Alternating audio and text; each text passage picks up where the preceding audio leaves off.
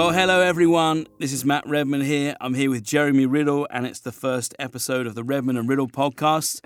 It's an exciting day, isn't it? It's very exciting. Come on. Well, we've been having a lot of conversations around worship for a while. So many. But this is the first time we're recording one. Yeah. So we've got to be a little bit more careful this time. That's very true. Yeah, but I've really been looking forward to this. It's something that I know it's been burning in my heart and yours too. Yeah. Just the chance to talk a little bit more widely about some of these themes in worship. And I guess the whole thread running through this podcast more than anything else is we want to pursue pure worship. That's right. We want to have purity in the lives we lead and the way we lead musically. That's right. So on stage, off stage, I guess we want to run everything through the filter again of what's this meant to look like in the kingdom of God. We know what this looks like in England. We know what it looks like in America.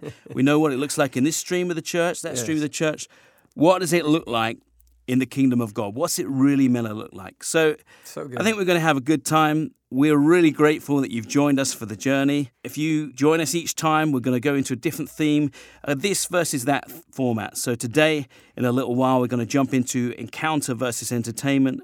Other times, we'll be looking at such things as comfort versus confrontation, holiness versus helpfulness, lots of different things. But like I say, the thread running through all of them is just this thing of we want to lead worship in a God-honoring way. Yeah, come on. And I think, too, just it's helpful for people to understand that this wasn't just like a fun idea of like, oh, we should just get together and, we're just vibing. We've got nothing else to do. Yeah, let's do a podcast. I think we both felt something from the Lord, like we're not in a normal moment, right now. And things that are happening in worship, and we've just been leaning into, Lord, what are you speaking? What are you saying? And we want to be leaning in, and we want to be leading well, and we want to be stepping into our authority, knowing that there's a whole generation coming up with that question of what is the heart of worship? What does it look like to step into the fullness of my calling, the calling that I feel that God has on my heart? And we just thought, man, there's some very important conversations the church needs to start having in this moment of history that we're in. Yeah, and it's not going to be a takedown. No. We're not going to be like, we hate this thing, and if you don't hate it, then we hate you. Yeah. It's not going to be like so that. Good. It's very good. Jeremy wrote a book recently called The Reset, and it follows a lot of these themes. And one thing I love is in there, this book's not a takedown, it's a manifesto. I'm not trying to, this thing's terrible, that thing's terrible. I'm just trying to say, I wonder what it could look like. I wonder if it could look more like this. That's right. And I love that approach. Come on. So that's where we're going. Maybe we'll tell you a little bit about our own stories first. So I'm Matt. I have a wife called Beth. I have 5 children. They're called Maisie, Noah, Rocco, Jackson, and Levi. And I'm from a little town, a little village really, in England called Chorleywood. Chorleywood, it's a lovely little place just outside London. I was privileged to grow up in a church there, which was just a beautiful place for a young person to grow up. I mean, the moment I got encouraged into worship leading, I got mentored, I got affirmed, I got stretched, challenged, I got put in situations that I thought I was way out of my depth. But it was actually beautiful. You're like 15 years old, you get put in these situations. If it goes well, you get told, well done. If it goes badly, the person who put you in the situation gets told off because they shouldn't be putting a 15-year-old in that situation. Real. I mean, I made some horrendous mistakes through the years, but I loved growing up there, and I look back now and look at something of the purity of that moment. There wasn't any record label industry stuff. Right. There wasn't, our church is doing a record and I wonder if I can get one of my songs on it. Right. There were so many things that we have to contend with now that weren't really even a thing. Like, you weren't paid to be a worship leader. If in my stream of the church, when I started out, if you were paid for being a worship leader, you were probably an organist. That was probably what you did. And as an aside, we actually bought this incredible, it was hugely expensive electronic organ. So it looked like an organ, but instead of pipes, it had like 84 speakers, which were obviously hidden because that would freak everyone out. I don't think that would have gone well in America. No, so we had this thing. But the best thing, it had this MIDI input. So you could actually play it with your guitar. Oh. So you could plug your guitar into the organ. That's next level. I don't advise it on any level, but it was a possibility. But so that's how I grew up, and I look back on those times. Something about the simplicity, something about, I don't know, it felt like a purity. Maybe it's just nostalgia, I don't know. But I think it was like a little bit more like there's less world in in our worship. There. Wow. Now we have to contend with so much. The times we're living in is so different. We didn't have social media back then. No. We're living in such different times, and it's a whole different story. Probably really similar for you. Very, very, very much so. I also have 5 kids: Rebecca, Levi, Faith, Claire, and Joseph. Been married since I was 21 years old. Was a dad at 23. So we got a head start really in the game. It forced me to grow up incredibly quickly. And gosh, there's so many different journeys that the Lord's taken me on when it comes to worship. My initial baptism, I actually grew up in the First Baptist Church. It was a very conservative part of the church in the United States. And speaking of organs, that was my experience of worship initially. Yeah. It was like, turn to page 365 and everybody sings. There's an organ and there's a choir and robes and all that good stuff. That was my first experience of corporate worship. And then it wasn't until I was 12 years old, my parents did a little stint with YWAM, which is Youth with a Mission, just kind of a missional parachurch organization. And that was the very first time I saw, like, quote unquote, contemporary worship and guitars and drums. And it's like one of those things, though, when you witness something and something goes off in your spirit, and I was so young, but I remember it resonated inside of me. And I had this, my dad was a worship leader as well. But that thing where I'm like, I'm supposed to be a part of this somehow, And I remember feeling that. I remember grabbing my guitar as a 12-year-old, and my mom actually was the one who taught me 3 chords and the truth. Fantastic. And it was really that simple. It was like 3 chords, and I could play 90% of the catalog of worship at the time. But coming through the journey of the church, having a falling out with the church, pursuing rock and roll in my late teens, early 20s, and really trying to make it mainstream. How rock and roll did it? I mean, yeah, it's pretty Christian rock and roll. It's pretty sappy, like love songs. None of this like hardcore stuff. But my heart, it became this all-consuming thing, and the Lord had to bring me back to a place of wholehearted surrender to Him. Yeah. And ironically, it was then that all that ambition was kind of dealt with in my heart, or so I thought. And when I came back to it, the Lord asked me to come and serve the church. I took on my first ministry call, which was for junior high.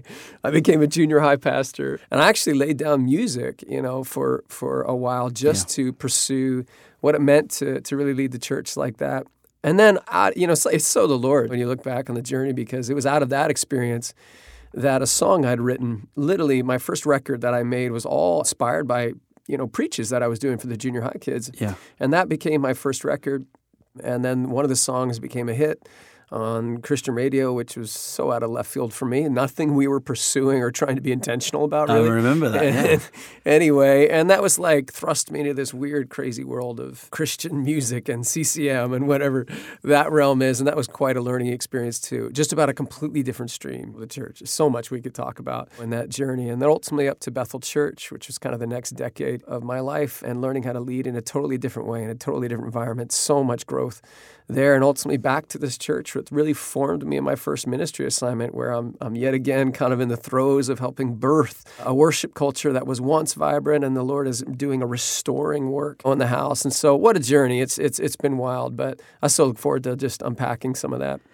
And interestingly, you and I, we have a few crossover points in that story. Yes, for me, the first one is, so I was 7 years old. I lost my dad. He actually took his own life. Wow, man. So that was in the May of that year. And then in June, a team from the Anaheim Vineyard in California came to the UK for the first time. And they actually came to my church. I was in the Anglican church. So it's quite an unusual thing. That's we were like full-on Church of England Anglican thing. And up rocked this group of Californians. And the thing that hit me was this worship music. Wow. I hadn't seen anything like that. And of course, I couldn't have put words around it right then, but it was like I would say now, what I saw was the people of God in the presence of God, pouring out the praise of God. I'd seen people sing about God. I'd seen people even sing to God, but I haven't seen this expectancy to encounter God, to actually meet with Him. And obviously, it's a life-changing moment. I can see it in my mind right now, all these years later. I can see that room, and I can see what's happening, the dynamic that's happening in that room. So that's kind of cool, because that was the church that you've talked about a couple of times there as being part of your journey. So we have a little intersection there. And then I used to run these songwriting and theology workshops with a friend right. called Don Williams, a very learned friend.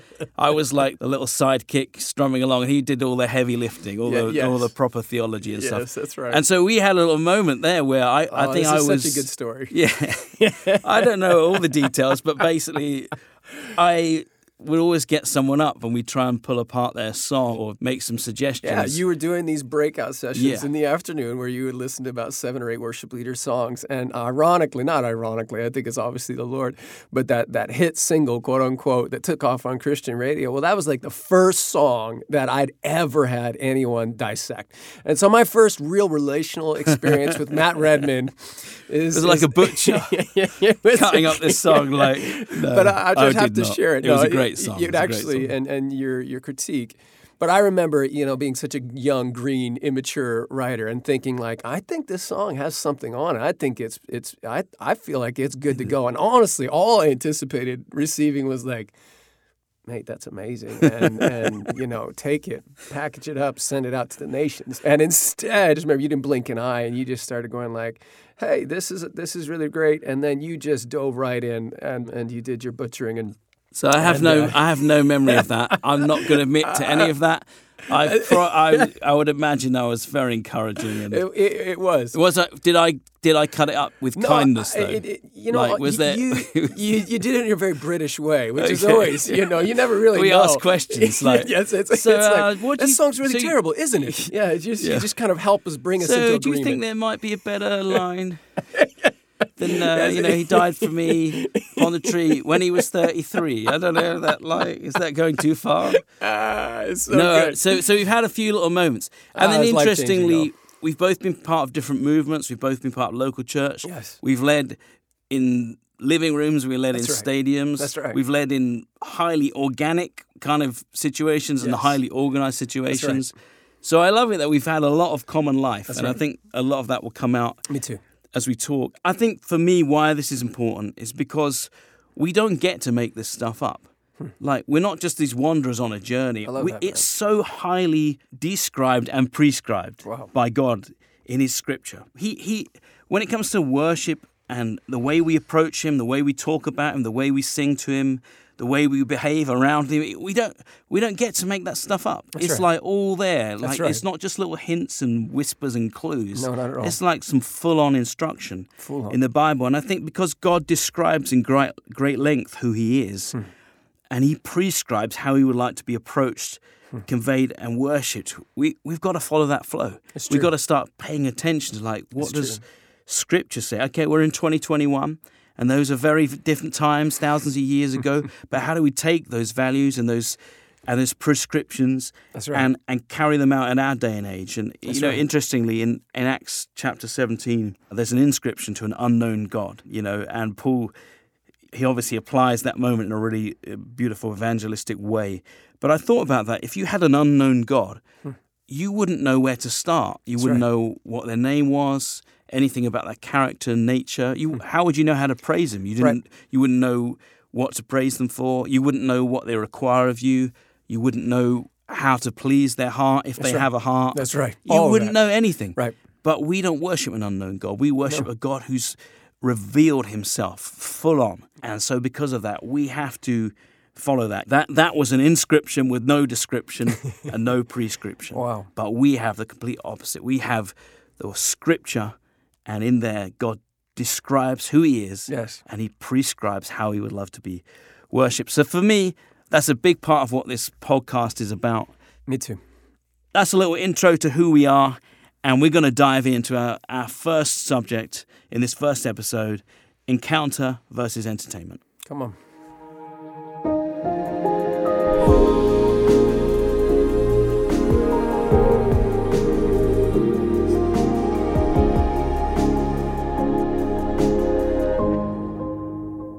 So you're listening to the Redman and Riddle podcast. It sounds grand, but it's basically just a couple of mates chatting about worship. We're going to have some fun along the way, but also I'm sure we're going to have some weightier, more challenging moments. And our first subject that we're going to tackle throughout this episode is encounter versus entertainment.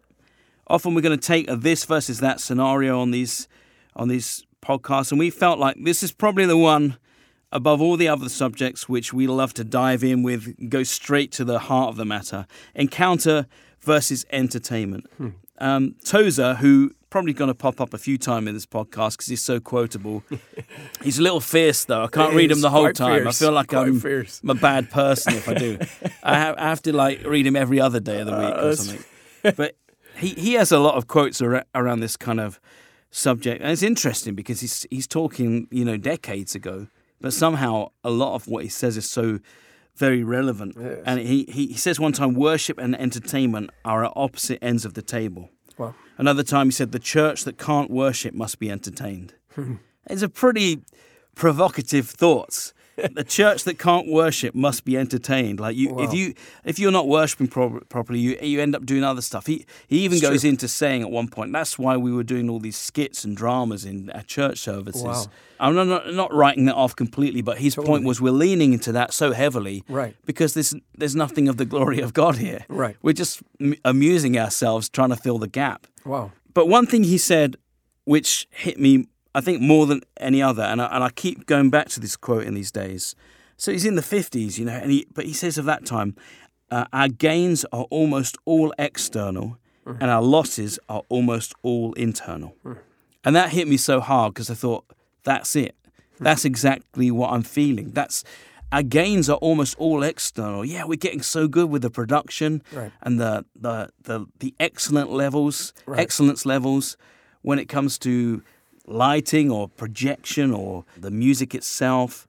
And there's so many areas, even in the songwriting, people taking the songwriting seriously, the craft of learning how to shape a song, how to get it ready for a congregation, people taking that seriously. There's so many areas where the external stuff, yes, there's been progress in this area, but what about the internal side of things? What about character? What about values? What about the heart of the matter? Right. And I would say, I don't want to put a downer on things, but I want to challenge myself.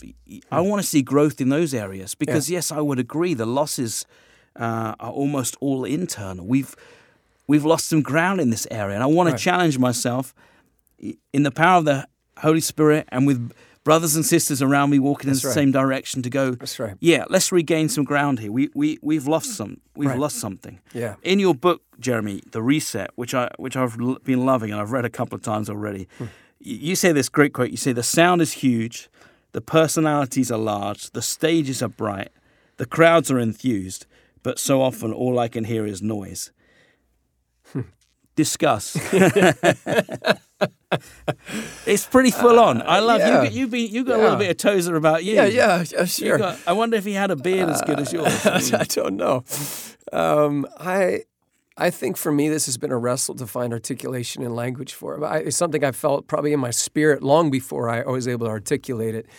And but it's that thing of something is off, something's not quite right. So like this isn't quite it. What we're beginning to touch on, and again I've tried to give some context for my journey because I've been a part of just about everything you can be a part of in the world of worship, and willingly and engaged in it. And so I'm on the other side. I'm like 30 years deep, literally, into worship leading, and I've been at the forefront of some of some of these movements that have really changed, the whole landscape of worship. And so I'm not in that young experimental stage anymore where you're just exploring and you're like, how do I feel about that? I've walked through so many open doors and come through the other side a little wiser. And so I just felt it was like an important time to begin to bring some of the stuff that has just kind of been brewing like in my heart as I've been watching.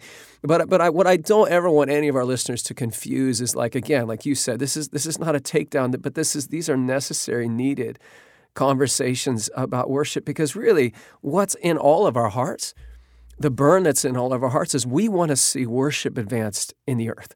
Yeah. And that's the core thing.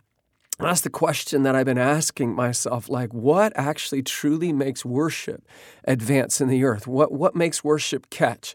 And so some of the things that I think we have to begin to address is some of the models, the ways in which we do this, because the models matter, and they matter because, as John Wimber, who was the founder of the Vineyard Church, he says this. He says, more is caught than taught. And I think when it comes to worship, guys, this is something that we catch. Like when we see purity, when we see something modern, when we see what this thing in its purest, truest form, it catches, it ignites something in our hearts because we were born for this. Yeah. We were made to worship. And so our purity in this regard, what we model actually is so incredibly important because it's how worship moves forward in the earth. It's what catches in little 7-year-old boys, when they watch, a stage. But it is that sound of purity.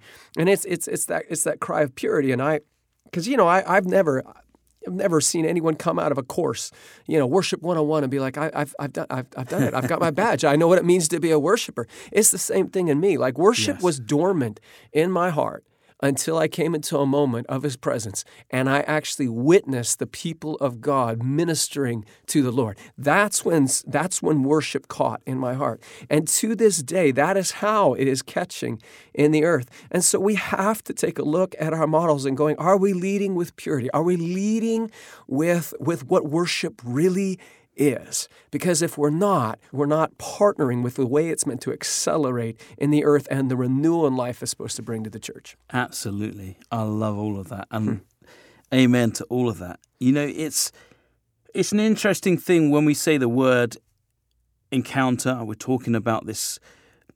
I love that word because it shows that we're connecting with the living God. Right. So it's not just we're singing about something or someone who was great, or someone who something is distant and far away. That's such a beautiful word because we're worshiping the living God. Something can happen right here and now. And then when I think about the entertainment side of things, I think at times in life I like to be entertained, but I don't want it in this world. That's right. There's no need for it in this world. He's glorious in and of Himself. Wow. There's enough glory. I don't need any entertaining. I just need you to show me Him. Right. I just need you to put Jesus and His worth and majesty and mercy and glory and grace and love before me, and then the worship.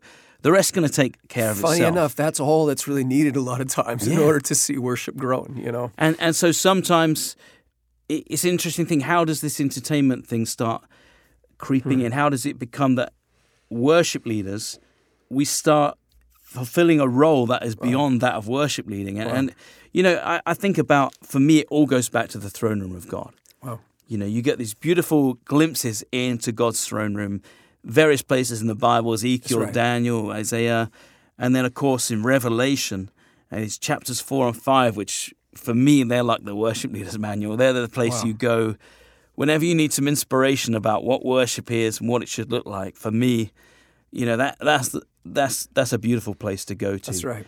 But I think about that. I think about this setting, this scene that we've been told about there. It goes through this open door, and there's all these different colors, and there's lightning, and there's thunder, and then there's this kind of crescendo of sound. It's like a little orchestration. You've got these 4 living creatures speaking endless praise. And then you've got the 24 elders, and they're doing their thing, and then the 2 groups together. So this sound's growing, and then it's 10,000 times 10,000 angels. I mean, millions of angels in this glorious, joyful assembly just singing of the worth of God. And, and the picture is just so powerful and so beautiful. And I love that thought that every time that we worship Jesus together, that's where we're going. In a very real sense, we're physically standing in this room and all that, but in a very real sense, we're joining in with that. And you can't ever imagine, if you think about that throne scene, you can't imagine anyone trying to entertain someone in that scene. It would be like the most inappropriate thing ever. Literally. It would bomb, and it would be bad, But it's interesting how somehow that leaks into what we do here on earth. Our cry is, let it be on earth as it is in heaven. Let that thing that's happening there, let us have something of that right here. And, and there's another scenario where I think you can't imagine entertainment breaking in. And again, it's a worship scenario. It's communion. It's the breaking of bread and the drinking the cup. When we have that, I can't imagine. That's the most inappropriate place, again, to have anything that looks like or smells like entertainment creeping in. Right. But somehow it does. And maybe sometimes it does it in the little things to start with. So, for example, I'll hear worship leaders say, I'm just going to go and do my set. And set, yeah, I get that. Totally. That's a word, but we definitely got that word from the entertainment world. Right. Or, I've even heard people say, it's showtime. Especially on a worship tour. And I'm like, it is not. No. And maybe you don't hear that church, but one you might hear is like, oh, yeah, I'm just going to go and play at that church. And I'm thinking like, in a way, playing is the very least of what you're doing. Right. You're performing this amazing ministry activity. You are leading people, pastoring people. Right. There's so many elements to it. And it's almost, to me, it seems a bit weird to just sum it up with the word play. It seems like you're downgrading what you're doing. Wow. But I guess the point is that this is the language of the entertainment world. It's true. And one thing I love that you and I were speaking about, you were saying another way you could frame encounter versus entertainment is performing versus priestly. Right. And for me, that's the missing word. Priestly's the missing word. The very least of what you're doing is playing. You're performing this priestly activity. That's right. No, I think in this conversation, even what you're narrowing in on, Matt, is the fundamental lack of understanding of what our job actually is as worship leaders. Yeah. And I think the danger of the Christian world and where we get into a lot of trouble is when we just blindly kind of mimic what we see, for one, the world doing, and also the way that begins to bleed into the church. And Jen, you're talking about the entertainment world, and we can talk about production, we can talk about venues and all the ways that churches have essentially, in many ways, just kind of mimicked what houses of entertainment have been doing for decades, for eons. And some of the ways that makes sense and some of the ways where that doesn't make sense. But that's a nitty-gritty conversation. The thing that I really want to hone in on right now, though, is what we even talked about at the beginning of this conversation, that as worship leaders, we don't get to write our own job description.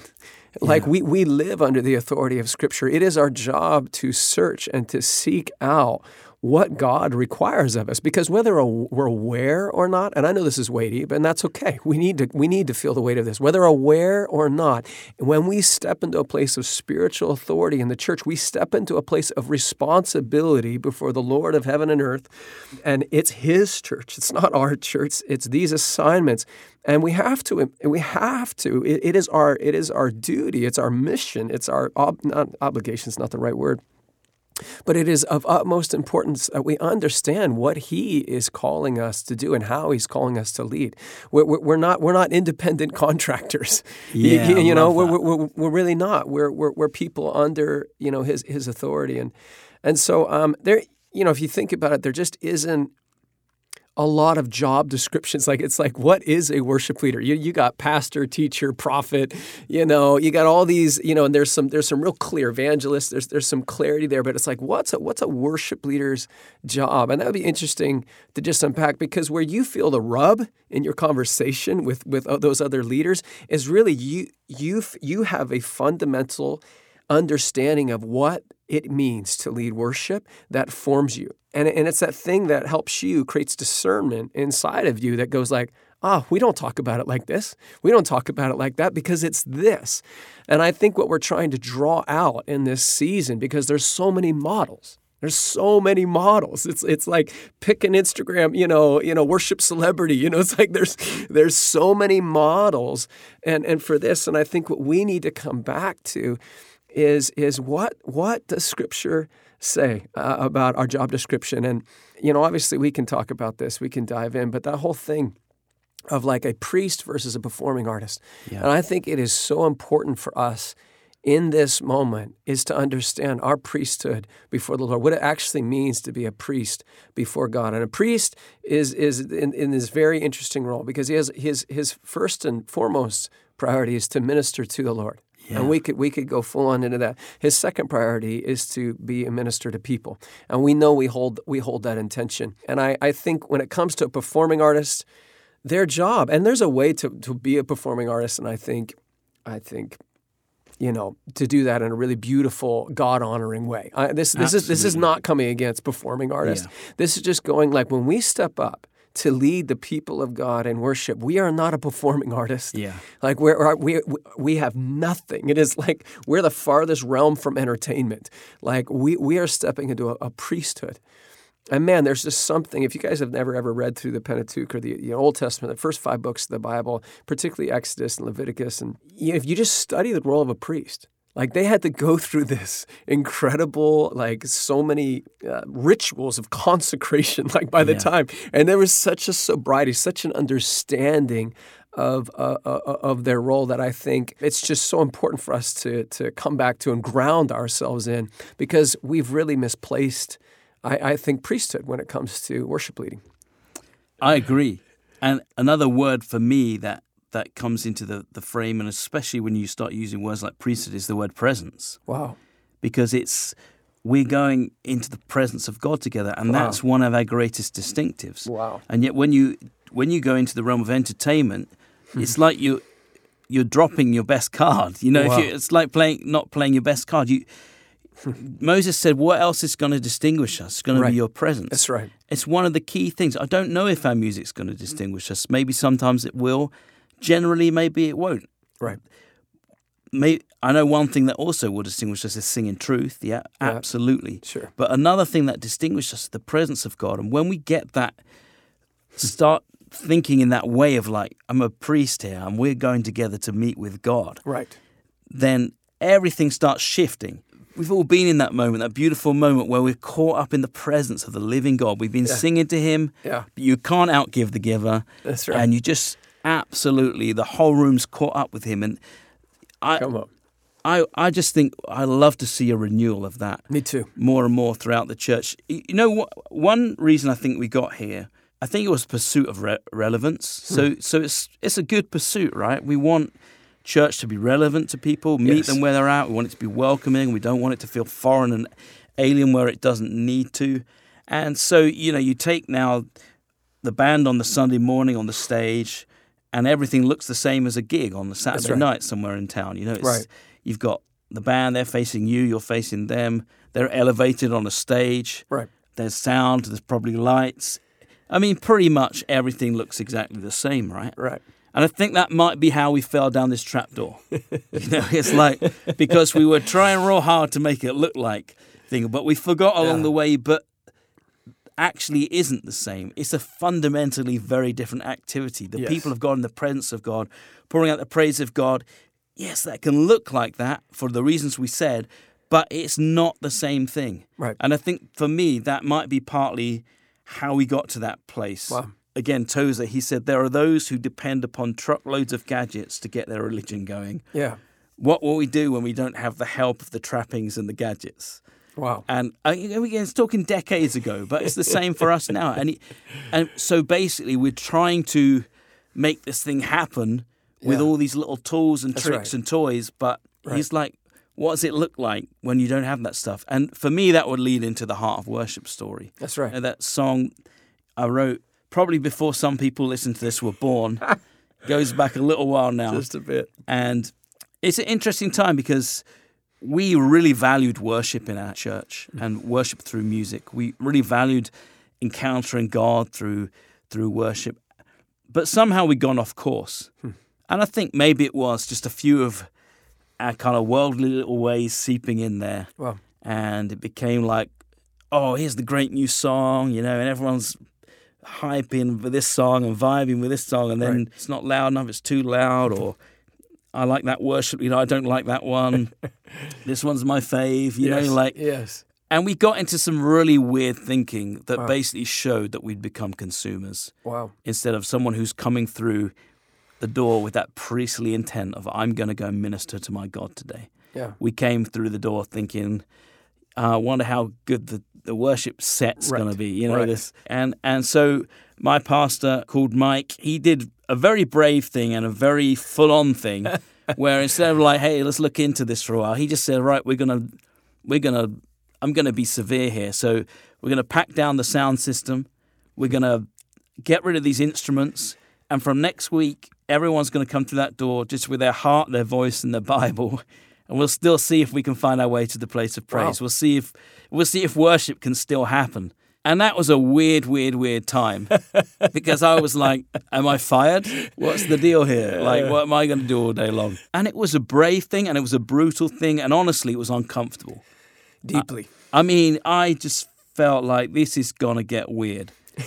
But it was uncomfortable at first, but then it became so beautiful. Exactly. It became very profound. Like, oh, we can do this. Yeah, we don't need the truckload of gadgets that Tozer's talking about, or all these little devices. Yeah, sometimes that stuff can be helpful, can be a nice addition if used in the right way. But actually, this still works. It's just us in this room with our voices and singing out truth to God, and it's working. And it became a really beautiful time. And of course, I wrote the song which literally described the journey. The journey. It was literal. Like when the music fades, all is stripped away. And I simply come. People thought it was like, oh, it's a poetry. It's I'm like, poetry. no, I was just describing literally what happened. I want to bring something of worth that will bless your heart and come back to the heart of worship. And I think the interesting thing for me is that was a real time of repentance for me. Yeah. That was a massive heart check. Yeah. I mean, honestly, first of all, I think I was offended. Like, what? I took it like, well, I can't be doing a very good job if this is the direction we're going in.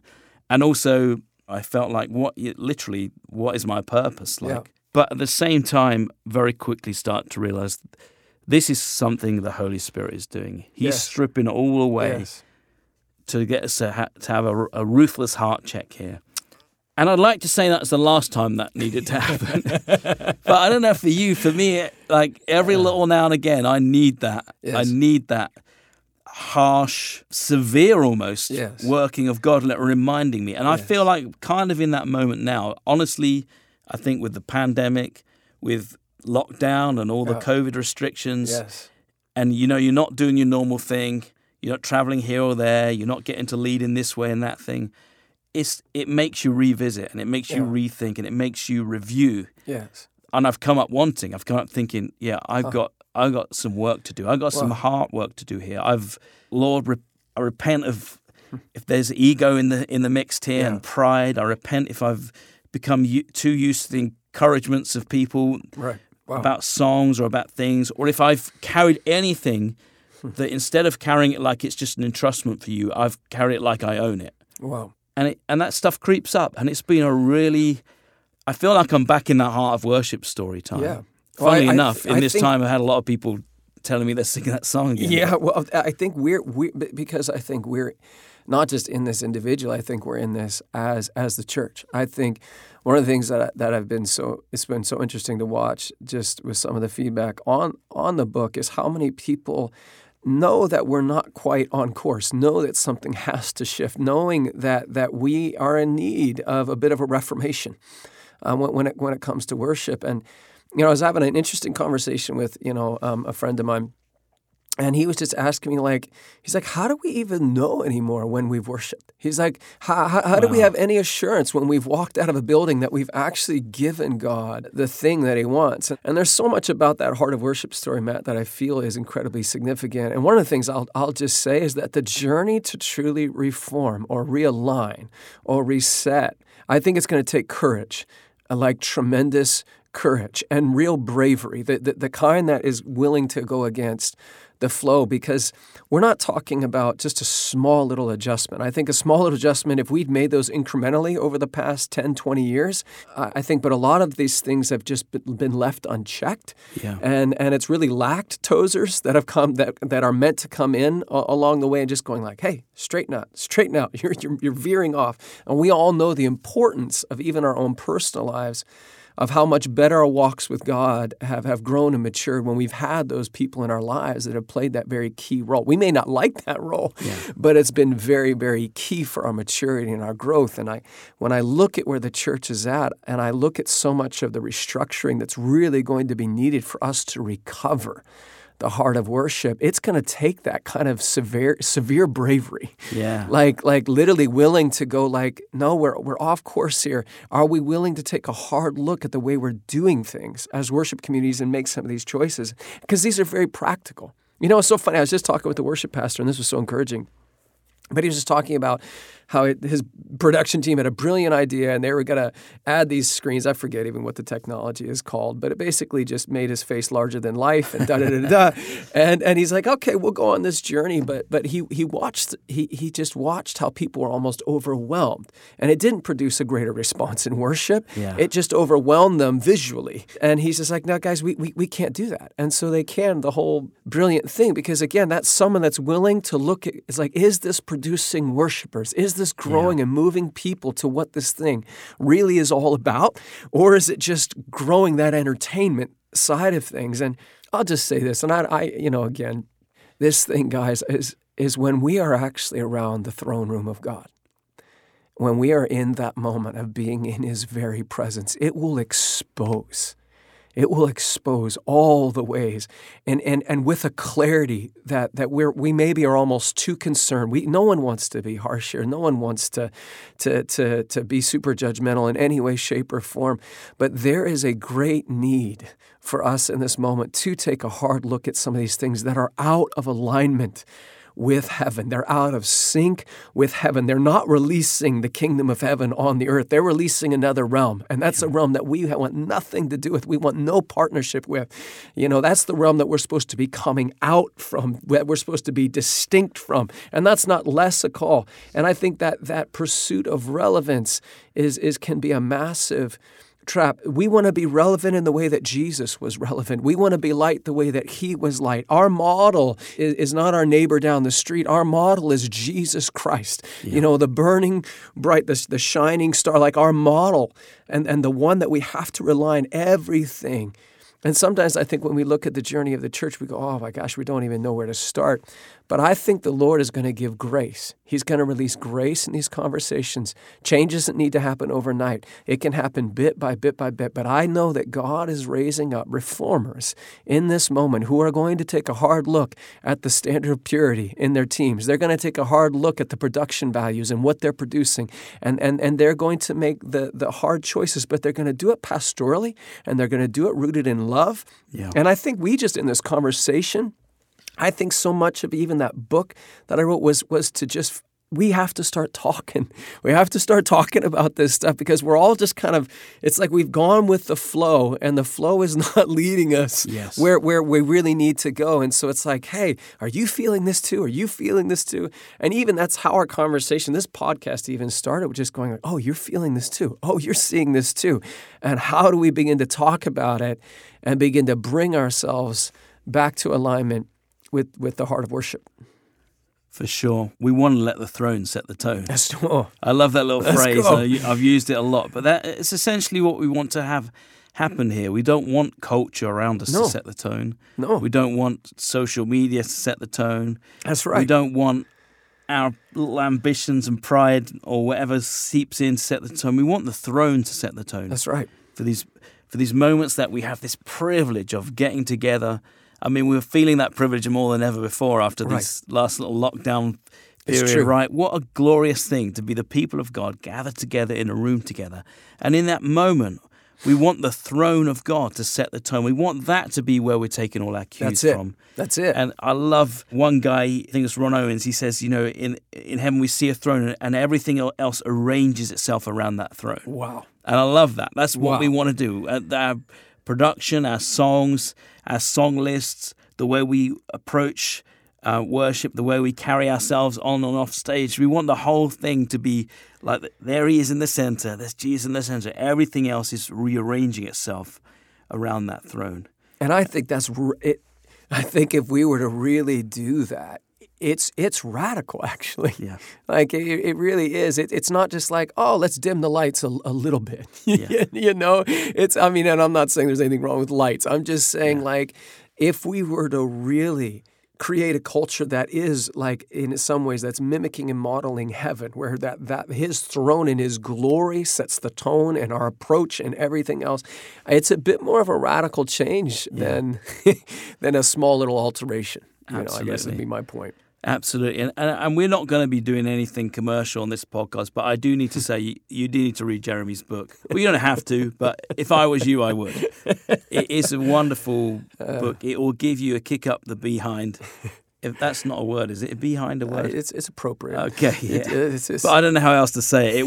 It will challenge you and it will push you, and you may not agree with all of it, but I think you'll resonate with so much of it, and I would encourage you to do that. Come on. But back to this, it's been great talking about this today. But one thing we've thought about on these podcasts, we don't want it all to be informational or kind of this cerebral thing. We want to have a little sailor or pause moment, a time for reflection at the end. We've got our great friend Quinton Trotter in the room, and he's just going to start playing. We're just going to let this roll a little while, and we can pray together. But I would ask you to let God search your heart in this moment too. Yeah. To just say, Holy Spirit, what's been said today that needs to live in me and challenge me. Anything that's not of you, Lord, we pray it will fall to the ground and be forgotten and die. But anything that's of you, we just want to take hold of that right now. And Holy Spirit, we pray, would you search our hearts even right now? Yes. We've talked a lot about encounter today, but wouldn't this be wonderful if it became a moment of encounter? In the Old Testament, this idea of distance was a very prominent one. In fact, we all know that moment where God says, don't come any closer to Moses. He says, don't come any closer. I mean, isn't it an amazing thing that we've never heard that from God? God never said to you or me, don't come any closer. Because we're living in this amazing blessing of the new covenant, and where, because of everything Jesus did for us, we get to draw near to God. So instead of saying, don't come any closer, instead of the idea of distance being a real prominent one, now it is about nearness, it is about closeness. And in fact, he says, draw near to me and I'll draw near to you. And the really great thing about that is that in those moments of drawing near, we are going to see more of his mercy. We are going to see more of his kindness and goodness and gentleness and love, but you're also going to see more of his glory, more of his holiness. You're going to see more of his magnificence and majesty. And so as we draw near together today, just open up your heart. Yeah. And just take a good view. Take a good look today. Yeah, Jesus, we give you permission. Holy Spirit, we give you permission to not just speak the words that are easy to hear, but the ones that we need to hear. We give you permission to correct and discipline as well as encourage, realizing that you are a father. The mark of sonship, the mark of daughtership is often discipline. As you discipline the ones that you love, which means you bring into right alignment with your heart and with your purposes. God, we don't want to be a people who can only receive one aspect of who you are. We want to be a people who are able to receive. We're hungry for all that you are. God, we're hungry for all that you are. All of it, because we know all of it is good, and it is for our good, and it's leading us into what true goodness actually is. So, Lord, we open our hearts, Lord, not just to encouragement, not just in the areas of need, but Lord, we just want you. We just want you. We want the fullness of who you are. And Lord, come. I just pray we give you permission. This is not something you do necessarily uninvited. This is something that you do when we actually open up our hearts and we move towards you. And so, Lord, we just move towards you today. Holy Spirit, you are a far greater teacher than we will ever be. And we fling wide the doors of our hearts. Fling wide, and we say, come, show us the worship of heaven. Show us what it looks like to glorify Jesus. Show us what this thing of worship has been, Lord. We might even lack a model here on the earth of what this truly looks like. I pray that even now, that there would be a release of holy imagination. There would be a holy picture of what worship truly is, the kind that is formed under the power of the Holy Spirit, the kind that is formed when we all of a sudden find ourselves in the throne room, in the presence of majesty. Release it now, God.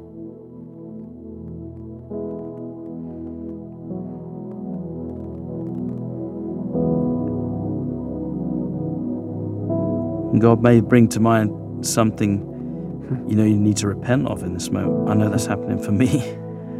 But for anyone else listening, He may bring something to mind. You think, oh yeah, I've lost track in this area. I've lost my way. I've lost, or this, I've been found wanting in this area. So just bring that before Him. Like, repent today. Just say, I want to turn around. Wow. Forgive me, Lord.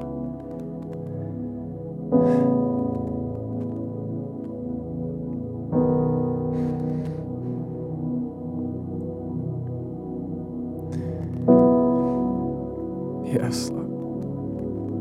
Yeah.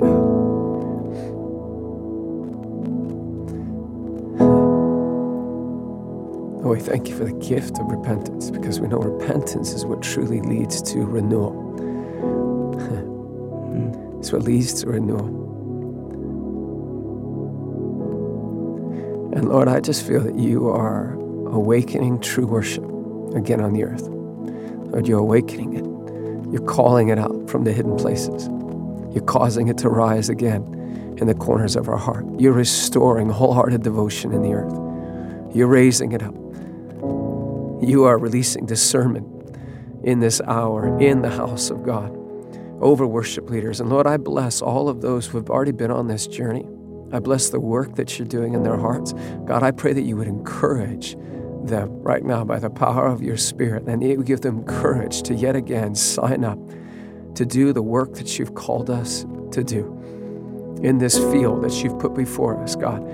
I just bless. I just feel like there are those who have been laboring in this field, and your heart has become so discouraged, and the Lord wants to release encouragement over you right now.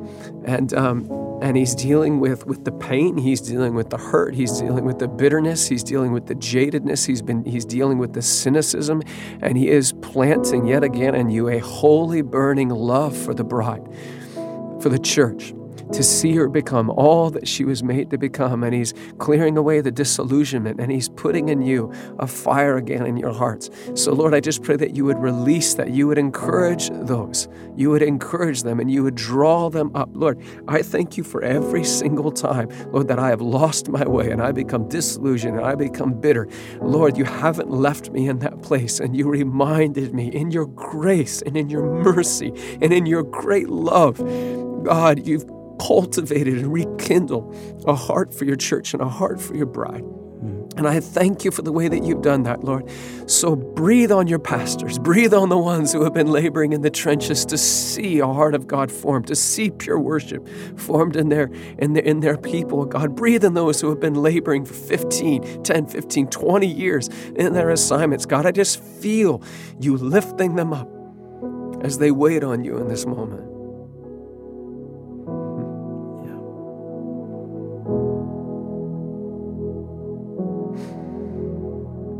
Well, it's been wonderful to get to spend some time with you today, and we really want this to be a band of brothers and sisters who are just urging each other on towards walking in holiness and leading worship in a holy way. And we'd love to hear from you, any response you have. Essentially, we love to be a fellowship of the burning heart. That's what Tozer again called it. I probably overquoted him in this first episode. Don't worry, I've got plenty more quotes from him in the future. But he talks about these men and women of all generations everywhere who love the Savior until adoration becomes the music of their soul, until they don't have to be fooled with and entertained and amused. And that's what we're going after on this podcast. We're looking for that fellowship of the burning heart. So we'd love you to keep joining us. We've had a great time chatting today. Jeremy, I enjoyed this, man. Me too. This is just like the coffee shop, apart from it's cheaper. And it's been wonderful. So join us again for episode 2. Lots of love. God bless you wherever you are. Hey, before we go, I wanted to just let you know how you could be part of this ongoing conversation too. Jeremy and I have decided to record some question and answer special episodes where we'll take some questions and comments from worship leaders and worshipers around the world and then let you guide the conversation. So if you'd like to try and contribute, then here's how. We've got a special phone number with a voicemail set up, And you can call in and leave us a message with a question. And if we resonate with that, we're going to do our best to speak into it on a future episode. So call 1-888-774-5679, which is 1-888-77-GLORY. That's 1-888-774-5679 or 1-888-77-GLORY. Leave Jeremy and myself a message, and maybe your contribution will end up being part of the conversation. We so look forward to hearing from you. But for now, thanks so much for listening in. And if this podcast series has been of benefit to you in any way, please do subscribe on Apple, Spotify, or wherever you get your podcasts from. And please do recommend it to other worship leaders, pastors, and worship teams, and any just full-on worshippers who you think might like to take a listen. Finally, a big thanks to all who've helped us pull this together today. Thanks to Gold Pacific Studios in Orange County, California, where we recorded these. And to Quinton, our keyboard player, who's been in the room each time. And a big thanks to Sam Bailey for the theme music. A massive thanks to Jason Jones, Andrew Senga, and all of the Integrity Music family who've done so much to make these podcasts happen.